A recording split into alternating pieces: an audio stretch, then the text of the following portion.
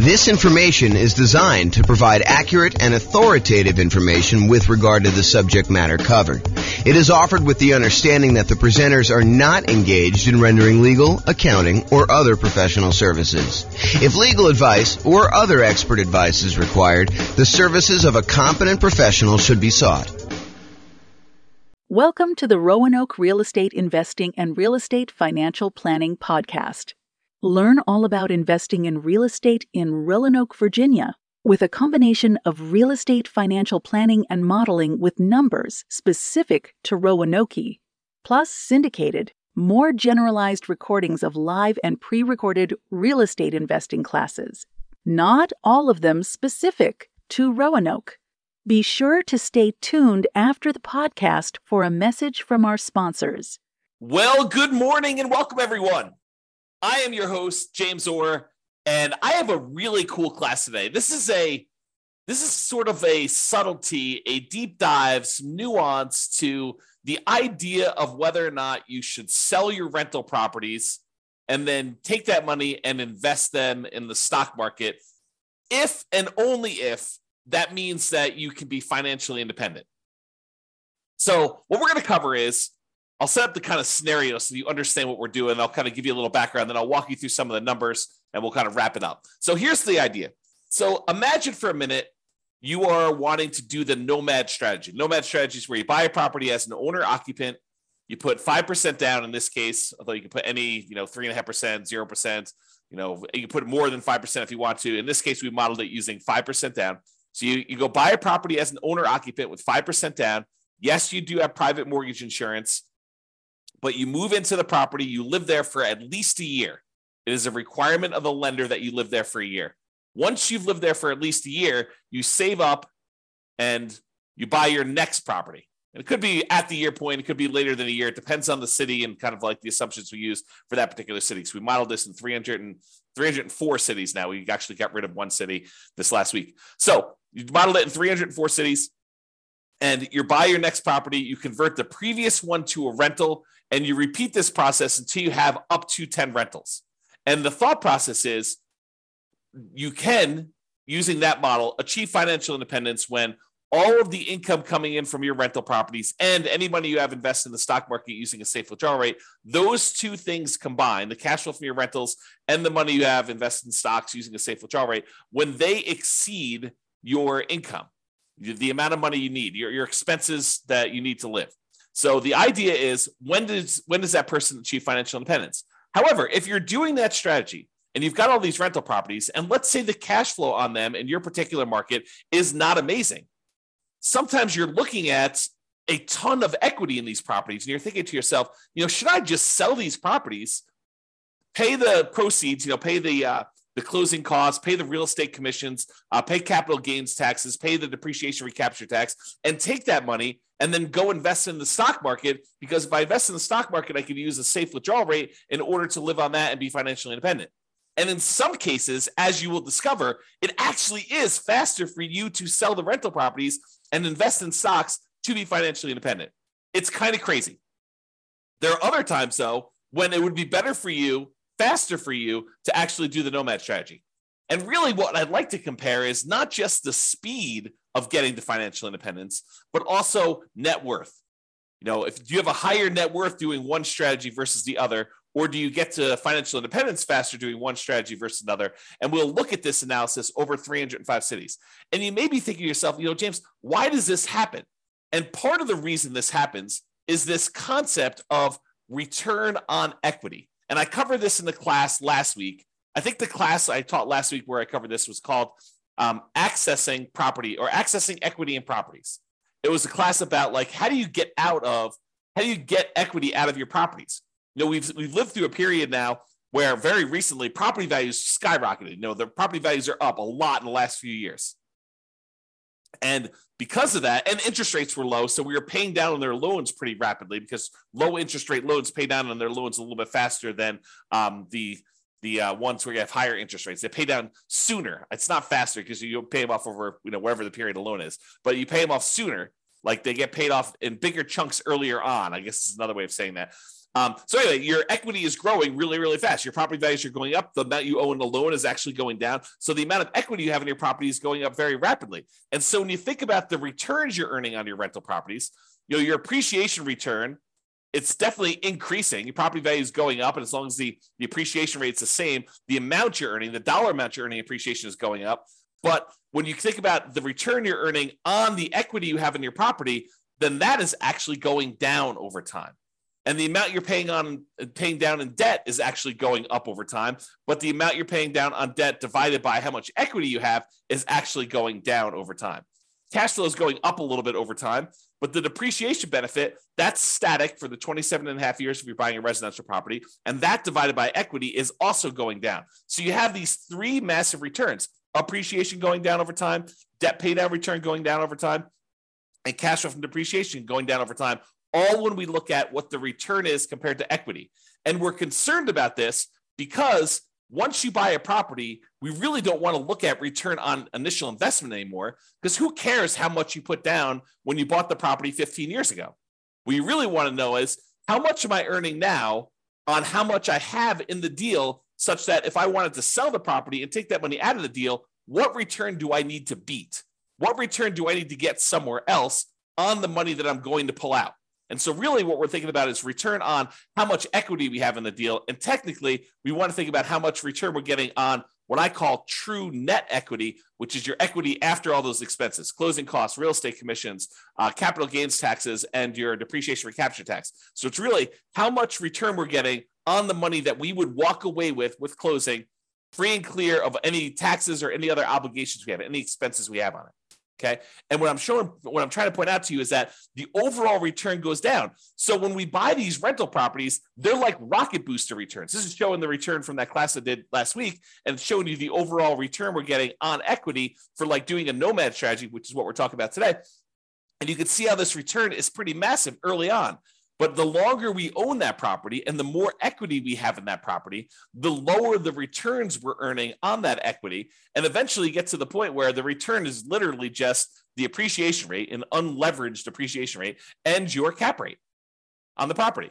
Now, if you're in a market where your cash flow isn't that great, it may make sense to take advantage of when your property's got these awesome returns early on and to sell them and then move that money over to the stock market so that you can get a return on the safe withdrawal rate. Maybe you have a better kind of like the amount that counts towards your financial independence. In this case, the amount you have invested in the stock market times your safe withdrawal rate is actually contributing more than the cash flow part of your return is on the amount of equity you have. Maybe you have a massive amount of equity in your property, but cash flow isn't that great. And so in markets like that, those are ones where we would actually see it be faster for you to go ahead and sell your properties, pay all the expenses on them, and then invest that money in the stock market. So we modeled this for over 300 U.S. cities. 304, I think, is the number at this point. We got rid of one city last week. One of the cities we had picked, I learned, was primarily a over 55 retirement community. Happens to be one of the top 305 cities in the U.S. in terms of population, but it also happens to be a 55 plus retirement community. And so I didn't think it was a representative city to do analysis on. So I've since removed it. So now we're down to 304. Okay. So in this case, we're comparing in both the scenarios, both the cases we're comparing, you are doing the nomad strategy. You're buying a property, you're moving in, you're living there for at least a year until you save up for a down payment. Then you're buying another property, converting the previous one to a rental, and you're repeating this property until you buy up to 10 rentals. In some cases, you don't get to 10. You're able to reach financial independence before you get to 10. In other cases, you're buying 10, almost in 10 years. Okay. So you're doing that. You're putting 5% down and you're doing that. Okay. Now, in one of the scenarios, you are not ever selling any properties. You're just always keeping your properties. You're never selling any of them. That's what we're calling the baseline nomad model. However, in the other strategy, we're saying, look, you're going to do the nomad strategy exactly as the other one was doing it. However, each month, we're going to do some calculations. We're going to calculate, hey, look, if I went and sold my properties and I paid closing costs, if I paid real estate commissions, if I paid capital gains taxes on the gains I've had since I've owned the property, and I pay back depreciation, with a depreciation recapture tax, all 4 expenses you have when you sell a property, and the net proceeds of that if I could take the net proceeds and invest them in the stock market and then use 4% safe withdrawal rate times the money I now have in the stock market, if that means that I have triggered financial independence, then go ahead and sell the properties, stop buying any more properties at all, because we've reached our goal of financial independence and we're done. And then I'm going to compare those two strategies, baseline Nomad, where you're not ever selling any properties, to this one where if you actually can be financially independent, then do it. That's what we're talking about here. And you can see the analysis if you want to go drill into the charts and kind of see what's going on, or go look at your individual city and see how your own individual lots of tongue twister, individual city has performed. You can go to this URL on the screen and actually see it. Okay. Now, I've already covered what financial independence. I've covered this in previous classes. I'll do a really brief one here. Really, we're saying you're financially independent when the net positive cash flow from your rental properties is after all your expenses, your principal, vacancy, principal, interest, taxes, PMI, insurance, maintenance, management, all those expenses come out. The net positive cash flow from that counts towards you being financially independent. Any invested assets you have times your safe withdrawal rate. So any money you have in the stock market or bonds, or any loans you've made as a lender, if you want to be a hard money lender or something like that, all of that money, that big pile of money times a yearly safe withdrawal rate would count. So the 4% of whatever that dollar amount is. If you had $1 million invested in stocks and bonds and loans out there as a hard money lender, then it'd be about $40,000 a year would count towards you being financially independent. Plus all three passive income types, Social Security, annuities, and pensions, which we're not modeling in this particular scenario. So we're really focused in on cash flow plus any safe withdrawal rate times, the amount you have invested. So those are really the sorts of financial independence. When those exceed your living expenses, that's when you're financially independent in our modeling. All right, so let's talk about our assumptions. Man, I've got like a slow tongue today where I'm like being tied up with all my words. Maybe I should slow down. Maybe that's what's going on here. All right, assumptions. So each city's modeling uses their median home prices and estimated rents on those properties. We did not apply any of the 88 strategies we have to improve cash flow. So this is not like an optimized strategy where, you go into that market or you live in that market and you're like thinking, there's no way I can achieve what he told me because there's no way I can find those types of deals. No, we basically took off the shelf properties, median home prices, and the estimated rents you can get on those. And that's what we use. It should not be hard for you to mimic our results. Okay. In fact, you could really improve on our results. Further, with our assumptions. So the job income does vary based on the city so that they can afford a property in their market. I didn't want to say, if everyone makes $5,000 a month and someone in California could never buy a home in that marketplace. So I say, hey, look, your job income is in line with whatever the price of houses are there so that you can qualify for an owner-occupant property. In cities where they have a higher income, they then need more passive income, investment income, and or rental income to be considered financially independent. So because we gave people in certain cities more income so they can qualify for these loans, we also now set the bar higher for what they need to do in order to be financially independent. They have to actually replace that income. So it gets, even though they make more money, now they need to actually replace that in order to live in that city. Now, everybody starts with just enough in down payment to buy a single 5% down owner-occupant property with closing costs. So about 7% of the price of properties in their marketplace. And we do have a minimum of $10,000, which I don't think anyone is hitting. So I probably should even just remove that comment. But buying owner-occupant properties with 5% down, that's what they're going to need to do that. With Nomad, they keep moving out of it and they move into their next owner-occupant. So realize that when they buy their property, they only live there until they've saved up enough money for their next 5% down property, and then they move into the property. Excuse me. I've assumed interest rates when they're buying these owner-occupant properties are 6.5% with 5% down. And that in addition to that, they need to pay PMI, private mortgage insurance, which is insurance you pay to protect the lender in case you default because you didn't put 20% down. That's what PMI is. If they were buying rentals, which they're not in this case, they're buying these owner-occupant properties and then they're converting them to a rental after they've lived there for at least a year. If they were, we would say that interest rates would be about 7% for those with 20% down. And in those cases, they would not have PMI.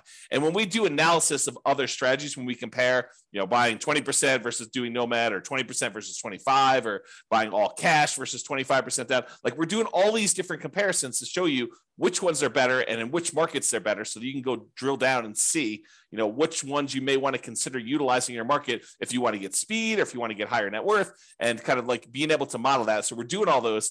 Today just happens to be the comparison of, should I sell my rentals in order to invest that money in stocks?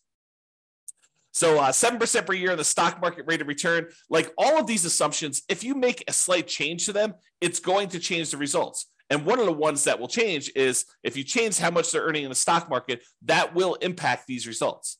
You're still using the 4% safe withdrawal rate, but the amount of money, the amount of return they're getting after they convert to stocks, and any money they have invested in stocks while they're waiting to invest in more properties, those numbers are earning that 7% return from the stock market.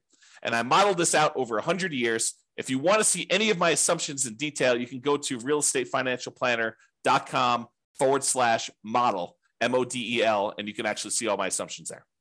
Okay, so let's jump right into it. So which ones achieve financial independence? Which ones will it be faster if they actually sell their properties and convert them to stocks? It turns out that in 120 of the 304 cities, it made no difference at all. So in other words, it was not faster for them to actually sell their properties, move to stocks in order to be financially independent. 120 cities, about a third. But that means that in 184 cities, it actually was faster. It was better for them to sell their properties, pay the fees, closing costs, real estate commissions, capital gains taxes, and depreciation recapture tax. Just bite the bullet, pay all those fees and taxes and costs in order to do this. Take that money, invest in the stock market, and use a 4% safe withdrawal rate in order to be financially independent. It'd be faster for them in 184 cities. About 2/3 of the cities. I think that surprises a lot of folks. Okay.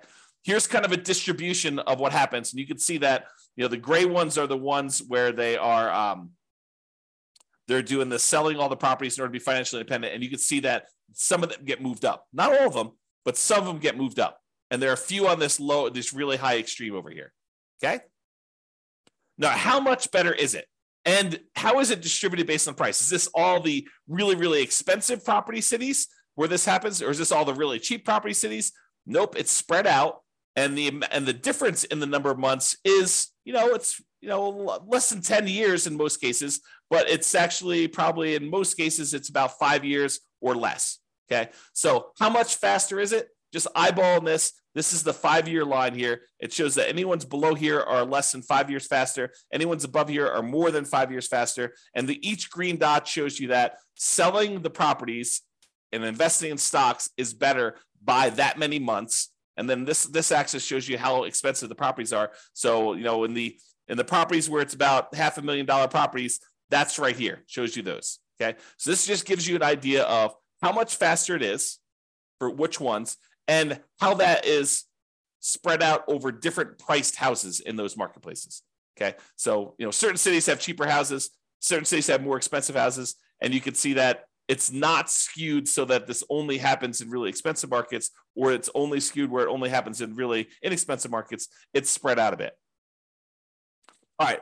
So we talked about achieving financial independence and the speed in order to be financially independent. We said about in 2/3 of the cases, it would be faster for you to actually sell the properties, pay all the fees, and invest in stocks in order to be financially independent. However, let's now look at net worth, right? What's your overall net worth if you do this? And in 44 cities, about 15% of the time, you would have a higher net worth at year 40 if you actually did not sell your properties and just kept them.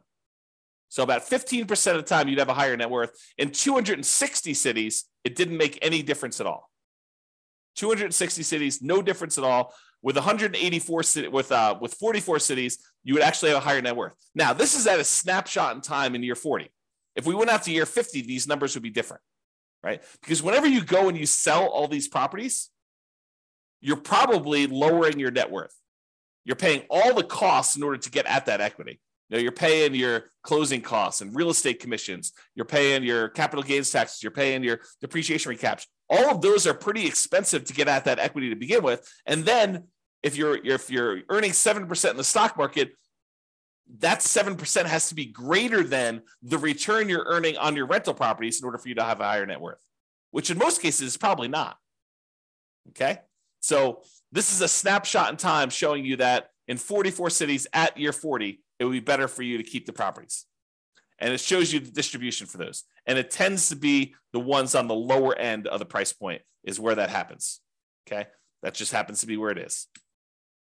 All right. So let's take a look at some of the summary stuff. So when you look at it, and I have average and I have median here. So on average, selling the properties, if it means you're able to be financially independent, speeds up your time to financial independence on average about 21.6 months, a little less than 2 years. So it's a little less than 2 years faster to do that. Now, that's not a huge difference. It's 4% better when you sell your properties. Okay, if you want to think of it that way. That's on average. If we look at the median, the middlemost number, it's just over a year. It's a year and 3 months, 15 months. And that's 2.9% better or faster to have done that. Okay. As far as net worth goes, when you do the nomad strategy and you don't sell any properties, your net worth on average is 11.168 million. So 11.1 million in year 40. When you sell all the properties, your net worth on average is 10.8 million, a difference of about 329,000. Now, I want to point something out to you.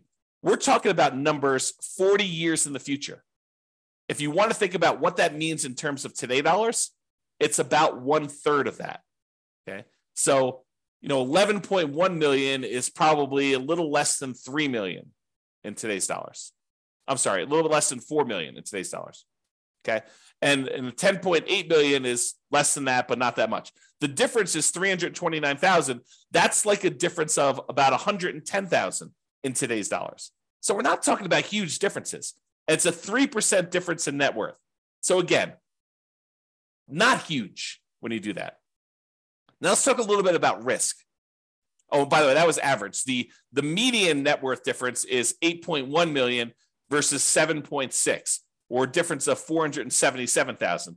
In today's dollars, that's like, $150,000 or so. It's 5.9% better for you to have done the regular nomad, not paid those expenses. But you're trading a little bit of net worth in order to be able to be financially independent earlier, faster.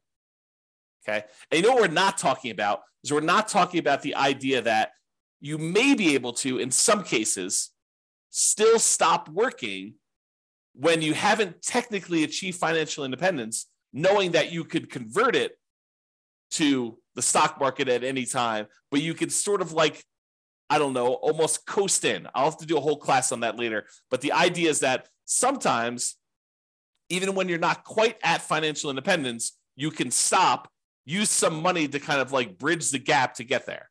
Okay.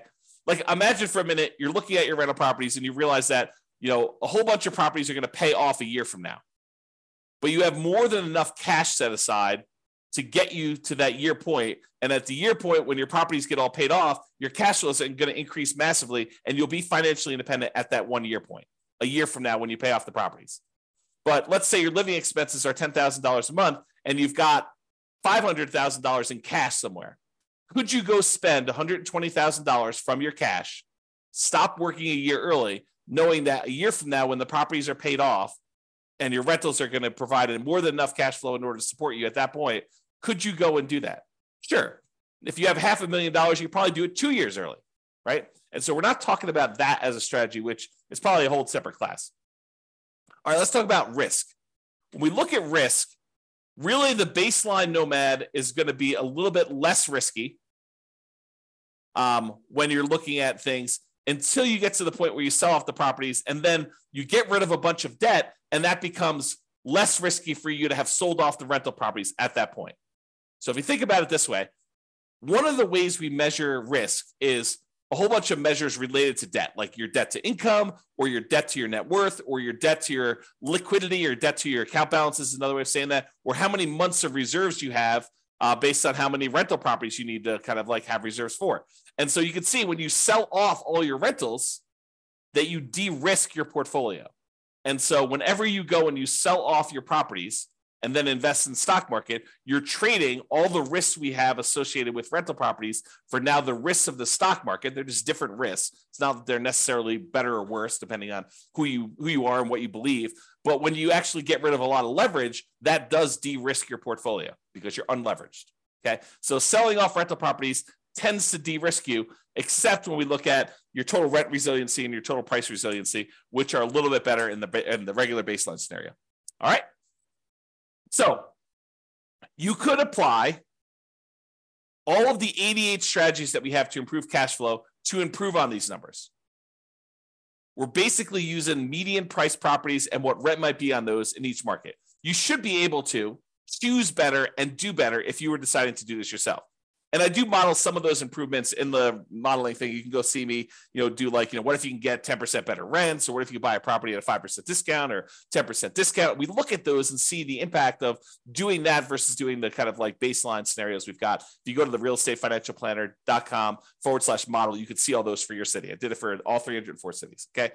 Now, realize I am not an expert at your market. If you go look at the numbers, you're like, hey, James, these numbers are not what I'm seeing in the marketplace, and you're an expert at your market, please do reach out because I want to improve the numbers. And I don't know your market, right? Like I live in Northern Colorado. I don't know your market specifically, but we're doing analysis on all these based on, the numbers that I could see. So if you come to me and say, look, we need to change this. Prices are actually about 10% less and rents are, about 5% more. And you tell me that anyone can achieve that. It's not like, a killer deal that only you can find and that there's only one of them every 6 months. We want to find something that not the best case, but what any real estate investor could go and expect to achieve in your marketplace. So if you come to me, we can rerun all the numbers and do that. And then we'll update all these charts and stuff. So if you're watching this video after the fact, and you're like, hey, the numbers in your video are different than the numbers you're showing on your website. Yeah, as prices change, as interest rates change, as your rents change, as someone comes in and tells me, James, your numbers were all hosed, I will update those and we'll readjust them. And so they may show up as slightly different from what you've seen on the video, or very different depending on what happens with the market. If interest rates change dramatically in one direction or the other, the numbers will look very different. Or prices change a lot. That's another thing to say. So reach out to me if you want to update some numbers so we can do that. All right. So in conclusion, in our current market conditions, our current price, current interest rate, current rents in the 300 plus US markets, using what I would refer to as less than ideal median price to rent properties, eventually selling all your rentals can help you achieve financial independence faster about 60% of the time. In 60% of the markets, you would be better off selling your rentals after owning them for a period of time, and then taking that money and investing in the stock market and living off a safe withdrawal rate. That will get you to 5 faster in about 2/3 of the market, 2/3 of the cities. However, you tend to end up with a higher net worth in year 40 in about 15% of the cities by not selling your rentals and paying all those costs, closing costs, real estate commissions, capital gains costs, depreciation recapture taxes, maybe continuing to buy properties even more and not stopping working. Which makes sense, right? I mean, if you don't sell the properties, you don't have all those expenses. If you keep buying more properties, if you're not selling them, you keep working, sure, you're going to have higher net worth. That just makes sense. But sometimes you're willing to trade a little bit of net worth for speed to financial independence. However, the market does matter. You would not be able to improve your time to financial independence in every market by doing this. That's why you really need to go study your market, which I've done all the analysis for you. Go look at it. If you got questions, reach out. But it's best if you look closer at your specific market and apply as many of the 88 cash flow improving strategies as practically possible to improve on your own personal implementation. So go check out realestatefinancialplanner.com/model, and you could do that. This has been James Orr. I hope you like these classes. I like going into this detail where we could show you the impact of changing your strategy and how doing one little thing differently or having one little tweak in how you implement your plan can have massive impact on things, and how it's much better in some markets. And it's not always universally true, which is why there's a lot of arguments in these online discussion forums and amongst people where they say, hey, it's always better to put 20% down. It's always better to put 25% down. It's always better to not pay off your rentals. It's always better to pay off your rentals. People have these different opinions on things. And the point is that in some cases, it actually is better to do one way. In some cases, it's better to do it the other way. And sometimes it's split. Sometimes it's universally true, but most of the time it's not universally true. It's sort of like It depends. And that's why we're going over this stuff. All right. Hope you enjoyed. This has been James Orr. Have a great day, everybody. Bye-bye for now. With home prices up, mortgage interest rates up, and rents up, but not quite enough to counteract the higher prices and interest rates. Cash flow on rental properties in Roanoke is harder than ever. Book a call with the Real Estate Financial Planner to apply our proprietary 88 strategies to improve cash flow on your rentals. See the show notes for a link to schedule your call and improve your cash flow today. If you're a real estate agent, lender, or professional in Roanoke that wants to help our real estate investor listeners, consider reaching out to learn about collaboration opportunities with this podcast. We'd love to add more value to our listeners by having you assist our investors buy, sell, and finance their real estate investments. See the show notes to schedule a call to discuss collaboration opportunities.